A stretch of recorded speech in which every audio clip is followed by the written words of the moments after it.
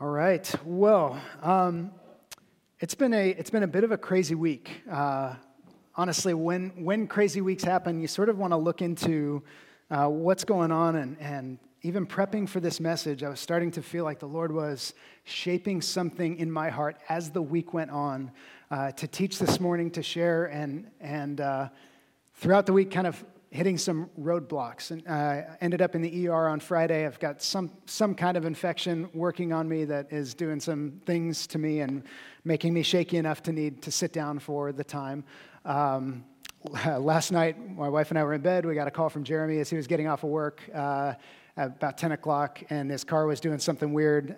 So I went and met him in Agora Hills. His catalytic converter had gotten stolen while he was working.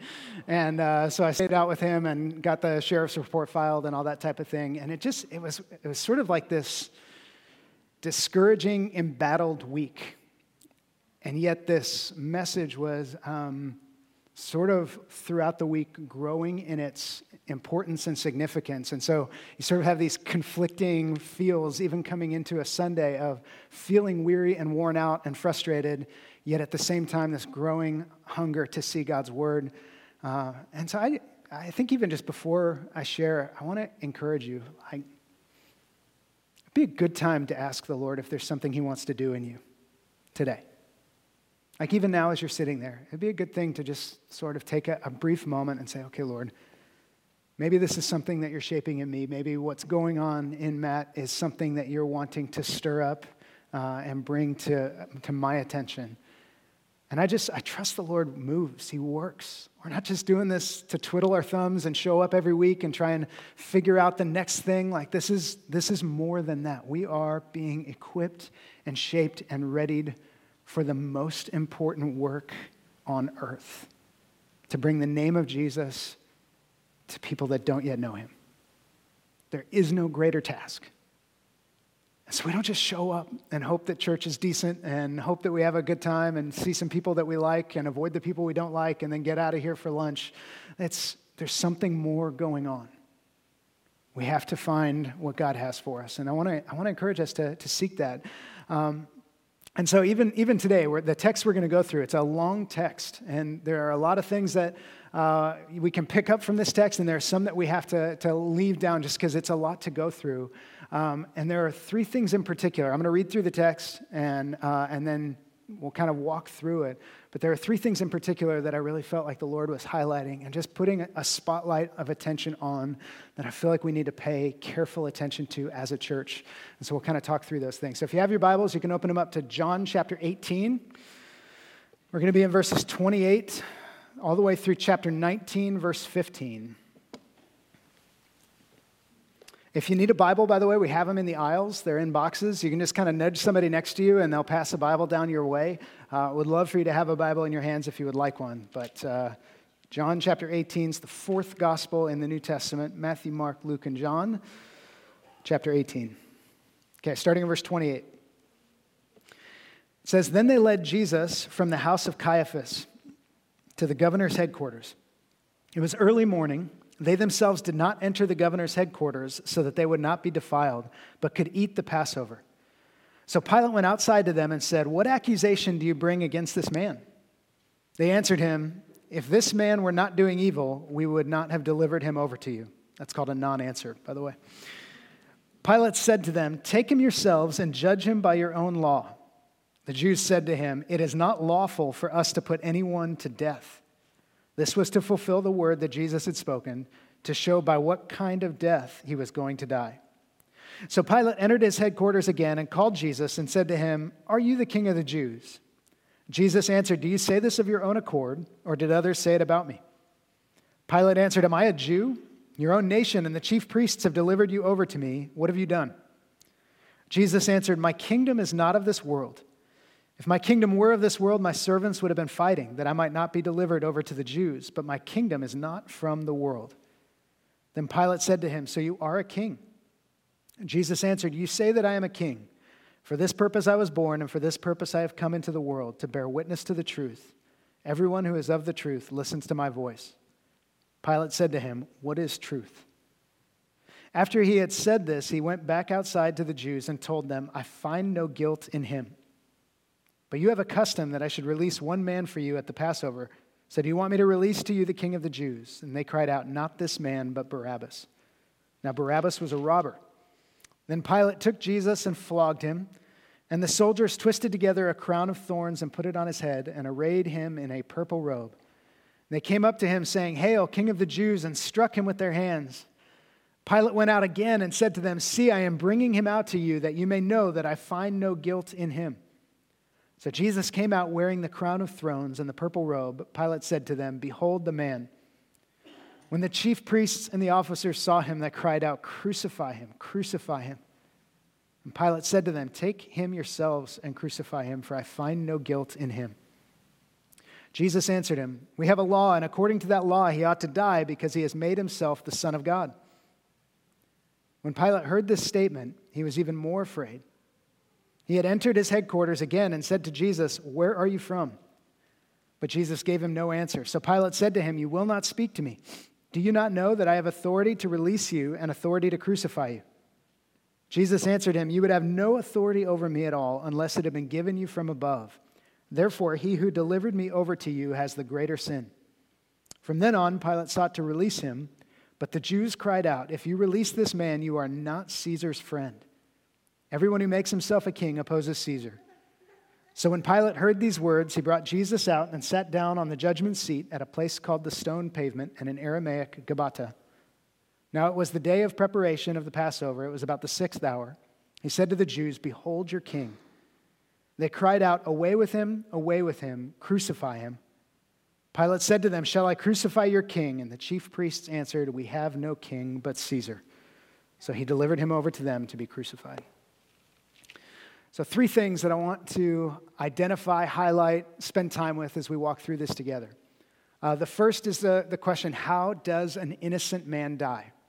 Okay, so we're actually going to kind of process through just the set of circumstances around Jesus, a perfect, sinless human being, also God in the flesh, being put forth to die. Okay, so that's one. The second, my kingdom is not of this world. Jesus said that. My kingdom is not of this world. We're going to process a bit about what that means for us as we think about being followers of Jesus. What does it mean that his kingdom is not of this world? And then the third one, crucify him. We have no king but Caesar. We're going to look at what led to that statement and what we do with that. Okay? So that's where we're going to be going today. First up, how does an innocent man die? There's an interesting set of circumstances going on that leads to the death of Jesus. And the first is that Jesus himself was presented by God. If you remember, one of the main points that we've been talking about is that John's presenting Jesus as the Messiah. He's saying, look, he is the Messiah, the Son of God, and that by believing, you will have life in his name. And he wants to make sure that we understand Jesus isn't just some guy. He's not just some person. In the beginning was the Word, and the Word became flesh, and the Word dwelt among us. This is Jesus, God in the flesh, dwelling among us. Yet somehow he made his way through 2 different justice systems and ended up on a cross being crucified. And the reality is, for a lot of people, that could have been a disconnect with Jesus. Like, well, I was sort of into his teaching, and his miracles were pretty amazing, but then he got crucified, so there must have been something wrong with him. And John is saying, look, that crucifixion was actually not the doing of the Romans. It was not the doing of the Jews, but that was God's will that Jesus would die. And it happens from time to time that God uses the hardness of humanity, the brokenness of humanity to bring about his will. You may have been on the receiving end of that or the contributing end of that at some point in your life where God used your hardness or the hardness of somebody else's heart to actually bring about his purpose in your life. And it's simultaneously devastating and beautiful. And it's hard to wrap our heads around it. And that's the reality of Jesus going to the cross. One of the most profound injustices, I'll take away the one of the most profound injustice in all of human history. And here's how it happened. Israel wanted to kill Jesus. They believed that he had blasphemed, and that, according to their law, was worthy of death. But that was part of the issue, was that, yes, they believed he had blasphemed, but even before that, they had hardened their hearts towards Jesus. Years before Jesus was presented to die, John the Baptist had showed up on the scene and started preaching out in the wilderness, and he said, "Repent, for the kingdom of God is at hand." And he invited them to repent, and he told them, "Bear fruit in keeping with your repentance. Live with a soft heart." You need to live with a soft heart. If God's going to do something here, it's going to come from a repentant heart. It's going to come from a soft heart. John the Baptist was laying the groundwork for Jesus to plant the seeds of the gospel of the kingdom into Israel, and yet their hearts were hardened. Just like Pharaoh in Egypt, whose heart was hardened to bring about a redemptive story, Israel's heart was hardened to bring about a powerful moment in human history. But here's the crazy thing. Israel didn't have the authority to kill Jesus on their own. If they had killed Jesus on their own, they would have gotten in trouble by Rome. Israel was an occupied nation. They didn't have the freedom to carry out their own justice. That was not their rights as an occupied nation. Now, Rome gave a lot of leeway. The Roman strategy, because they expanded so far and wide, and no, we're not going to go full Western Civ on you.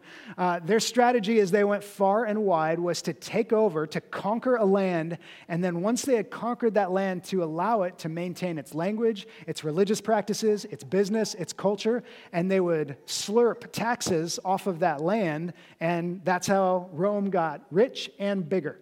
Is they didn't feel the need to enforce Roman values and Roman way of life in every place that they went. They let those places continue. So that's why you have Israel looking like Israel in the first century, while Pilate is the governor, while there's Roman centurions everywhere, while Matthew the tax collector is stealing from all his countrymates. It was a weird season in Israel's story. It's not new. Out of the last 800 years of Israel's existence, from this point in Jesus' time, they had been occupied for about 700 of them by different nations, by the Babylonians, the Persians, the Greeks, and now the Romans. So they'd experienced a lot of occupation, and some of those clamped down harder, and others, like Rome, actually gave some room. And that's why Israel had sort of fallen in love with Rome, because they had power and position. And they were worried that if they stand with Jesus, then Rome will take away both our nation and our place. That's what they said back in John 13. And so there was this fear in the leaders of Israel that if we don't put Jesus down, Rome is going to actually take away what we have. This is going to be counted as an uprising, and Rome is going to crush us. That was the fear. But more than that, Israel had just spent generations being hardened to the gospel. They had lost sight of Yahweh. They had killed prophets. They had spoiled the temple. There had been generations of this nation running away from God, and now it manifests in this moment where it didn't take much for God to harden their hearts and for them to turn on the Messiah, the promise that they were to receive. Okay? So that's one side, Israel. Now we have Rome. Rome is an occupying nation, and it's not their habit to just torture and kill everybody. They didn't rule with an iron fist. So they weren't sitting there just looking for people to kill and waiting for the next opportunity to crucify somebody. It was a form of capital punishment that they used, but they used it to enforce law and order. They used it to maintain civilization, and yes, they were firm because they were spread thin, but they weren't just actively crucifying every Jewish person that they could get their hands on. There was a bit of letting the Israelites be Israel. And so we have this interesting situation where Rome's not trigger happy when it comes to crucifixions. And we see that in Pilate's posture. 6 different times, Pilate tries to turn Jesus back over to the Jews. 6. He's like, look, I find no guilt in him. Take him yourselves. I don't see anything wrong here. I don't want any part of this. 6 different times Pilate tries to hand him back. It's a really interesting situation. Now, the Romans aren't totally free. You see they flog him, and that's just the reality is there was also a sadism. They weren't believers, and they weren't that compassionate. They weren't just trying to mend fences between Israel and Jesus. It was more just trying to keep the peace. But when it came down to it, the Israelites knew how to paint Pilate into a corner. They used political leverage to make sure that he did what they wanted him to do. And the line that they used was this. They said, if you don't do this, you are no friend of Caesar's, because there can be no king but Caesar. So they're just sitting there painting him into a political corner where if Pilate doesn't crucify Jesus, the Jews, maybe they go above Pilate and they report to Rome that Pilate's not keeping order and he's not tamping down uprisings, and Pilate loses his position and his governorship. And so he found himself trapped. He didn't necessarily want to kill Jesus, but Jesus' life was not worth his power. And so you have Israel that was power hungry, and you have Pilate who was power hungry, and you have God who is trying to redeem Israel and Rome and all of that power-hungry humanity, including us. And to this day, all of the power-hungry humanity, every terrible person, every abuser, every criminal, every oligarch, every person that's tried to do wicked or rule the world or do whatever, Jesus went to the cross for the enemies of God. God put him forth, and he used the hardness of Israel and the hardness of Rome to bring about the most beautiful redemption story that has ever been known. I just wanted you to see just how the circumstances needed to be for this to take shape. God's sovereign timing is powerful. It is an amazing story when, honestly, take a Western Civ class and just see where Jesus fits in the entire span of Western history. It is unreal to watch how it unfolds with Jesus at the, I'll say the word crux, and that's on purpose, at the cross, at the linchpin of human history. Jesus was an innocent man, the only one that ever lived, and he died a wicked and terrible and brutal, torturous death so that you and I could be no longer enemies of God. He used enemies of God to make it so that we would not be anymore. And even some of those people that crucified Jesus. This is why Paul's story is so important. He was one of the ones that was attacking Christians, that was crucifying Jesus, that was killing these people. He was an apprentice to Gamaliel. Gamaliel was one of the Pharisees that put Jesus out there. And yet Paul's story is redeemed and brought to this place of calling Jesus Lord and King. It's beautiful. Okay, so Jesus, an innocent man, died for our sins. The next thing, my kingdom is not of this world. So Jesus and Pilate are having a conversation, and Jesus says, Pilate says, "Are you the king of the Jews?" Jesus says, "Do you say this of your own accord?" Pilate answered, "Am I a Jew? Your own nation and the chief priests have delivered you over to me. What have you done?" And Jesus' response is this: "My kingdom is not of this world. If my kingdom were of this world, my servants would have been fighting that I might not be delivered over to the Jews, but my kingdom is not from this world." He's kind of discounting Peter with that one. Like, yeah, that didn't really count as fighting. That was a mistake. I healed the ear. We're clear. He's saying this: look, I am a king of a different kind of kingdom. You and I need to hear this. We need to understand that Jesus' kingdom is different than the kingdoms of this world. We need that in our brains, in our hearts, at all times. This affects our posture as believers. It affects how we approach the world as believers. It changes our worldview as believers when we understand that the kingdom of God is not of this world. So let's talk about that for just a minute. Jesus showed up on the scene preaching from the very beginning, my kingdom, my kingdom. My kingdom. He preached something called the gospel of the kingdom, the good news of the kingdom. And that's this: the kingdoms of this world, they rise and fall, but there is an eternal kingdom with God ruling and reigning and bringing authority that will come to bear on earth as it is in heaven. This is the ultimate story of redemption, is the kingdom of God. And so Jesus started teaching some things, like when the disciples said, "Lord, teach us how to pray." He said, okay, pray like this: "Our Father who is in heaven, holy is your name. Your kingdom come, your will be done on earth as it is in heaven."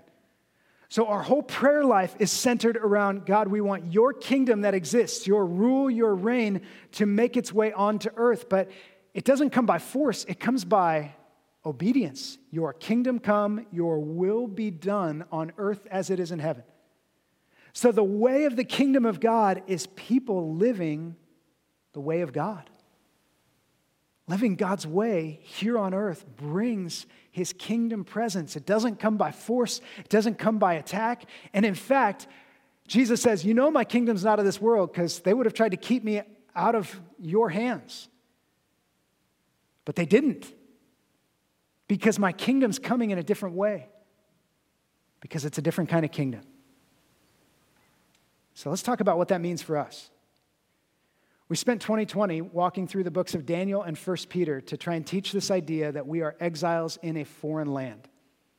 Our citizenship is in heaven, and we're here on temporary assignment. Doesn't matter if you're a citizen of the U.S. or of Argentina or of Czechoslovakia. Is that still a country? Czech Republic. Doesn't matter where you are a citizen, where your modern day passport comes from, that's not your identity if you're a follower of Jesus. You are a citizen of the kingdom of heaven, and you are here on temporary assignment. We had some friends of ours at our house on Tuesday night. They stayed the night with us. They are South Africans who are currently living in Dubai. Their daughter goes to Westmont, so they came out for Parents' Weekend. And so they stayed at our house, and we were talking with them, and they shared a story about, we do a conference for a bunch of churches in Malibu in September, and they were talking about trying to get their 21-year-old son to come out for that conference in September. And they said, we went to get a visa for him to come out. I'm like, I haven't even started planning this conference yet. It's, April. They said, we went to get a visa for him, and the first appointment that we can get to get a visa is in October. So we'll miss the entire conference just to get a visa for a South African to come to the U.S. We don't really think about this because I don't know if you travel internationally, you flash your passport, you get into other countries. It's sort of a beautiful thing about being an American citizen. We can get into a lot of countries really easily with our passport, and we don't have to think about visas. People in other countries, they have to apply for them. Those visas expire. They have to declare on those visas their purpose for entering that nation. So you have to say, I'm here on work, I'm here on travel, I'm here for studying. You have to declare your intended purpose for being in that place. Here's why I share this story. We are here on a visa. Like, as followers of Jesus, you are in this world on a visa, and you have to declare your intended purpose for being here. I just want you to picture having to write down for the authorities, why are you here? And you have to put that on your visa and say, I'm here on mission. Now, you might say, okay, wait, hold on. And this is an important thing, worldview-wise, for us to understand. If his kingdom is not of this world, it's an important thing for us to understand. We say we're a part of an apostolic story. And you might think that sounds weird. What are apostles? Those are the guys that wrote the scripture. The word apostolos in the Greek means sent one. In John 20:21, Jesus says, as the Father has sent me, even so I'm sending you. So you are a sent one, meaning you have an apostolic story. You have an apostolic life.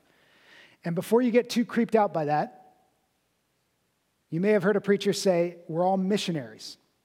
We're all missionaries. You don't have to go to a foreign land to be a missionary. Well, I want to blow your mind for just a minute. The word apostle and the word missionary, one is Greek, one is Latin. They're the exact same word. So an apostle and a missionary are both a sent one. It's the same exact concept. It's the same exact word. There is no difference. So if you're freaked out by the word apostle, you should also be freaked out by the word missionary. If you're freaked out by the word missionary, let me introduce you to the scriptures and go back to square one. Let's start in Christianity 101. We are here on purpose, on a mission. Every single one of us. Heaven was never designed to wrap up with you. The eternal life was not, you weren't the last one to receive it. It's designed to go to you and then through you so that other people can experience the grace of God. You are here on purpose, and your stated purpose on that visa is to be an emissary or an ambassador for the kingdom of God. That's why we're here.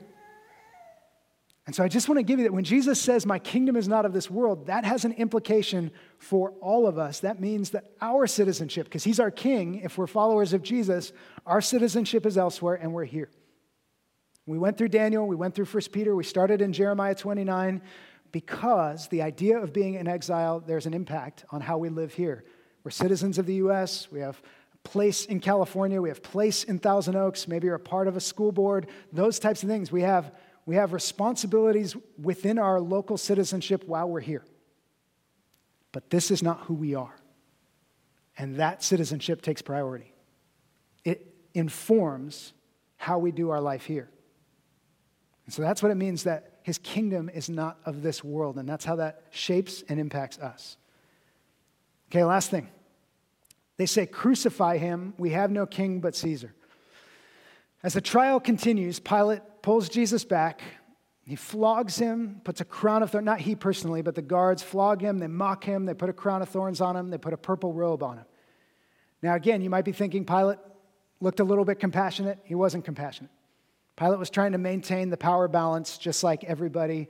There's a hardness of heart. We're going to go through Romans starting in September, the book of Romans. We'll go through it starting in September. You're going to see in Romans chapters 1, 2, and 3. Doesn't matter if you are pagan, doesn't matter if you're Jewish by history and by nationality, doesn't matter if you are a religious Jew, all fall short of the glory of God. Everybody. Right? The first 3 chapters of the book of Romans are Paul painting the canvas black and just showing how there's none righteous, not even one. The entire thing is death. All of us, every human being. Pilate demonstrates the Gentile side of that. Israel, in this hyper scene, represents the Jewish side of that. And I want to make something abundantly clear. For generations, there's been a struggle where people have allowed anti-Semitism to flow because of the way that John writes this gospel. There have been people that have looked at this and still felt anger in their hearts towards Jews for how they treated Jesus. That is a highly inappropriate way of reading the scriptures. You can't get to anti-Semitism from reading this. This is John representing what took place in these people to bring about, ultimately, the story of God. And I want to tell you this, your heart and my heart and their heart are exactly the same. And let's talk about how we get there. Okay, the core illness that Israel was dealing with when they say, crucify him, we have no king with Caesar, the core illness that they were dealing with was their heart. Jesus had taught a couple of different things, and one of them came out of the Sermon on the Mount from Matthew chapter 6, verse 24. Jesus teaches about money. This is just money as an example, but he says this in Matthew 6:24. He says, no one can serve 2 masters, for either he will hate the one and love the other, or he will be devoted to the one and despise the other. You cannot serve God and money. Now, John will actually expand that past money in 1 John chapter 2, verses 15 through 17. John writes and he says this. He says, do not love the world or the things in the world. If anyone loves the world, the love of the Father is not in him. Here's the reality of what's being taught in the scriptures is that each of us has a decision to make. And this is what the gospel's at. I'm going to stand up now. I think I've got it. This is one of those moments where you just kind of got to feel the move a little bit. Okay, that hurt.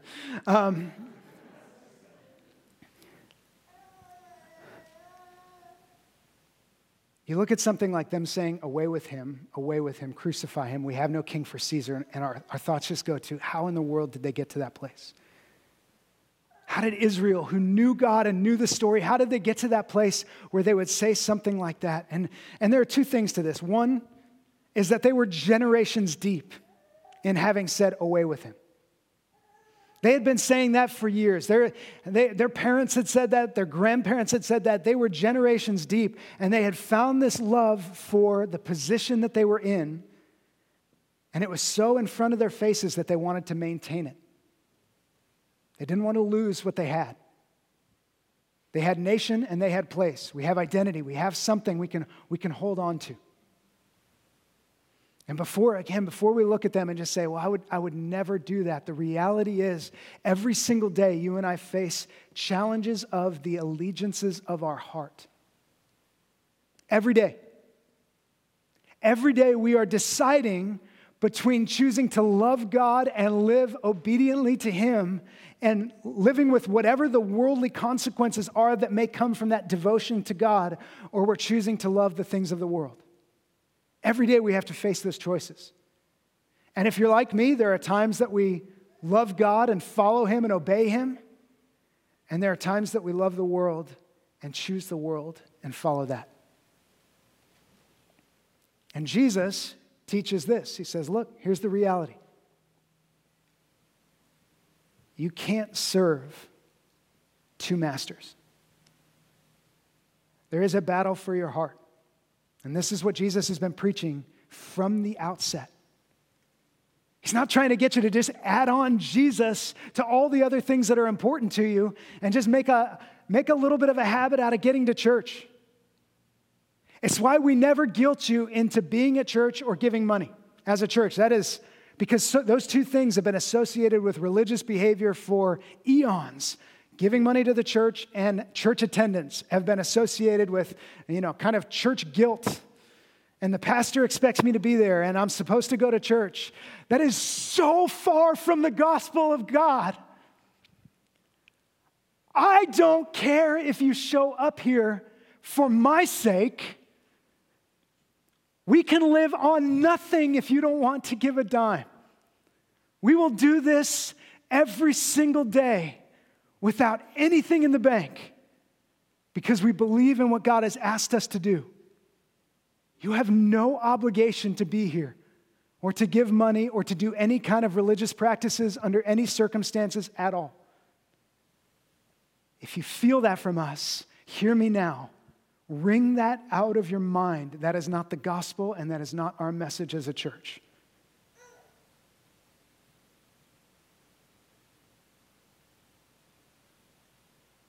Being here is not an exercise in religion, making a practice out of doing something with regularity.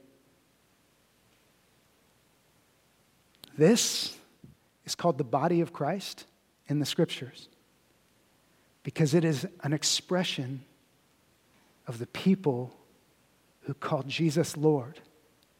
They come together to rejoice in His name, to devote themselves to what the Word of God has to say. I want this to feed my soul. I want this to inform my worldview. I want to be transformed by the renewing of my mind. I want my soul to be shaped by God. I want to submit to my brothers and sisters out of reverence for Christ. Jesus loved me enough to call these my brothers and sisters and said, deal with them. Forgive each other, bear each other's burdens, love each other. That's going to show the world that God is really big. Us walking together and dealing with life together, that's going to show the world that God is big and true and good.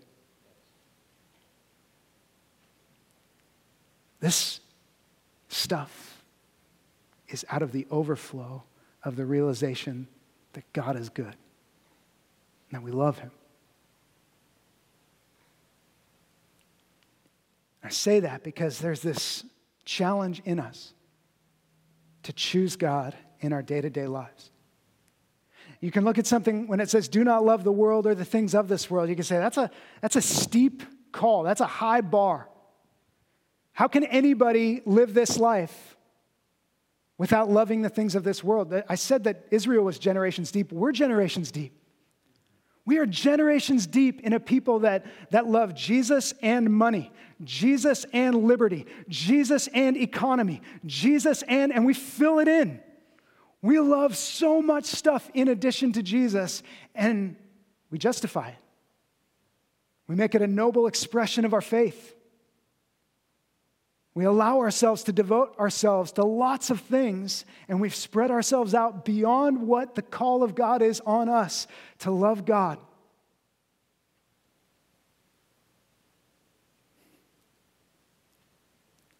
So it is a steep call for John to say, do not love the world or the things of the world. If anyone loves the world, the love of the Father is not in him. And we look at that and say, well, who can be there? This is a good thing to stir up in you. Well, is anybody perfect? And the answer to that question is no. I am desperately hoping it's no because I know I'm not perfect and I really want the bar to be at least where I'm at.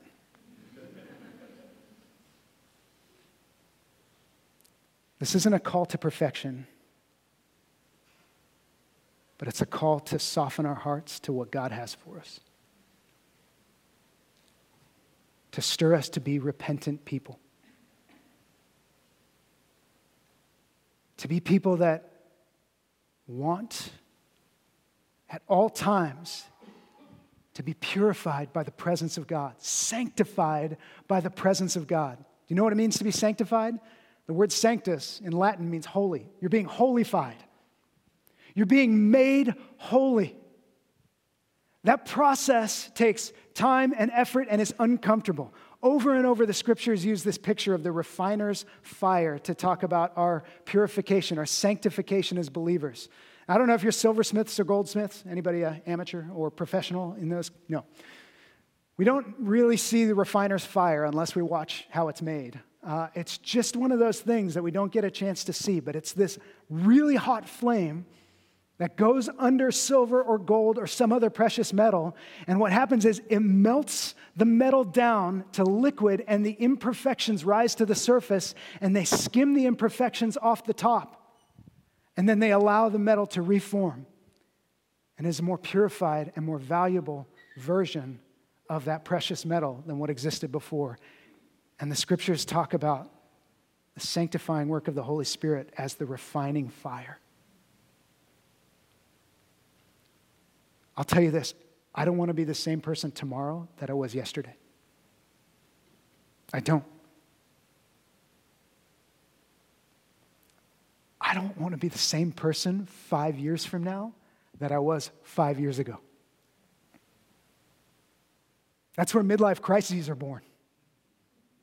When we start to feel like there's no progress, like there's no movement, like we're not going anywhere, and there is nothing in the gospel that says that you should not be in motion at all times, being refined by the presence of God. Because guess what? His fire doesn't stop burning. He does not stop sanctifying you. He doesn't stop purifying you, preparing you for the next day and the next day. And one of the challenges that we run into is one of the challenges that Israel ran into. Their repentance happened 1,000 years ago. Some prophet, some priest in the temple repented on behalf of Israel, and they were banking on that. And for a lot of us, our repentance happened 13 years ago, 24 years ago, 18 months ago. And we're banking on that moment. Yet God's inviting us every day to present ourselves as a living sacrifice, holy and pleasing to Him, to be refined by fire and purified and made more like Jesus so that tomorrow you can shine bright and bring the fire of God into this world. When we choose the world over God, even if it's in a small category of our being, we're saying, Jesus, away with you, away with you. And I know this is going to sound harsh, but the next words are, crucify him. I have no king but this world. You don't get this part of my life, Jesus. You need to get out of here. When we don't allow Jesus to purify us, to sanctify us, when we hold back areas of our life, our money, our lust, our thinking, our worldview, our hunger for success, our desire for vengeance, when we don't allow the Lord to purify those things, we are saying, away with you, away with you. We're saying, crucify him. That's why they are not that far from us, because we do the exact same thing. But it just feels less significant because theirs manifested in the physical crucifixion of Jesus, but ours is just as brutal spiritually when we're saying, I don't want you to affect this part of my life.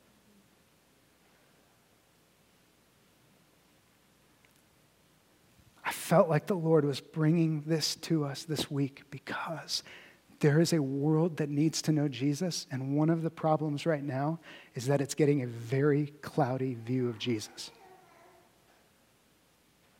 There are a lot of believers that have allowed a lot of stuff to cloud the message of the gospel of Jesus for this world. There's a call on all of us. I can't submit you for purification. I'm not a priest. You might think I'm a priest. I'm not a priest. That office is gone. Jesus is our great high priest, and he presents you to the Father. You now carry the responsibility by the Spirit of God to stand before him and say the words of David, "Search me, O God, and know me. See if there's any grievous way in me, and lead me in the way everlasting." That's Psalm 139. And this is what we do as a part of our life, as we roll forward, as we submit ourselves, present ourselves to the Lord to be purified, to be brought everything in us that we're holding that's against him. How have I fallen in love with the world? Lord, show it to me. And then we repent and we say, that's not what I want. I want to choose you. I submit that to you. I repent of that. I turn my heart to you. I want you to grow me and shape me and lead me in the way everlasting. That's being a follower of Jesus. You know what happens to church attendance and giving when you're walking in that path? I'll just throw this out there. If this is currently lacking joy for you, I would recommend going full-blown Psalm 139 on your own life. If life together as a church family lacks joy, that is the most perfect time. Most people look at their church and say, my church is kind of struggling and that kind of thing. My first recommendation is to go to Psalm 139 and say, Lord, where have I fallen in love with the world? Search me. Look at every part of me. Show me. Put the fire in my life so that stuff raises to the surface. And then, Holy Spirit, I want you to remove those imperfections because I want none of the world and I want all of you.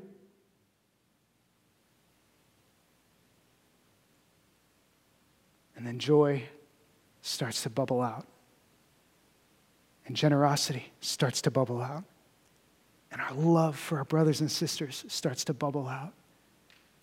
And our contribution to the mission of God starts to flow naturally. We're not forcing it. Just as we are made more like Jesus, the things that Jesus said and did start to flow out of us.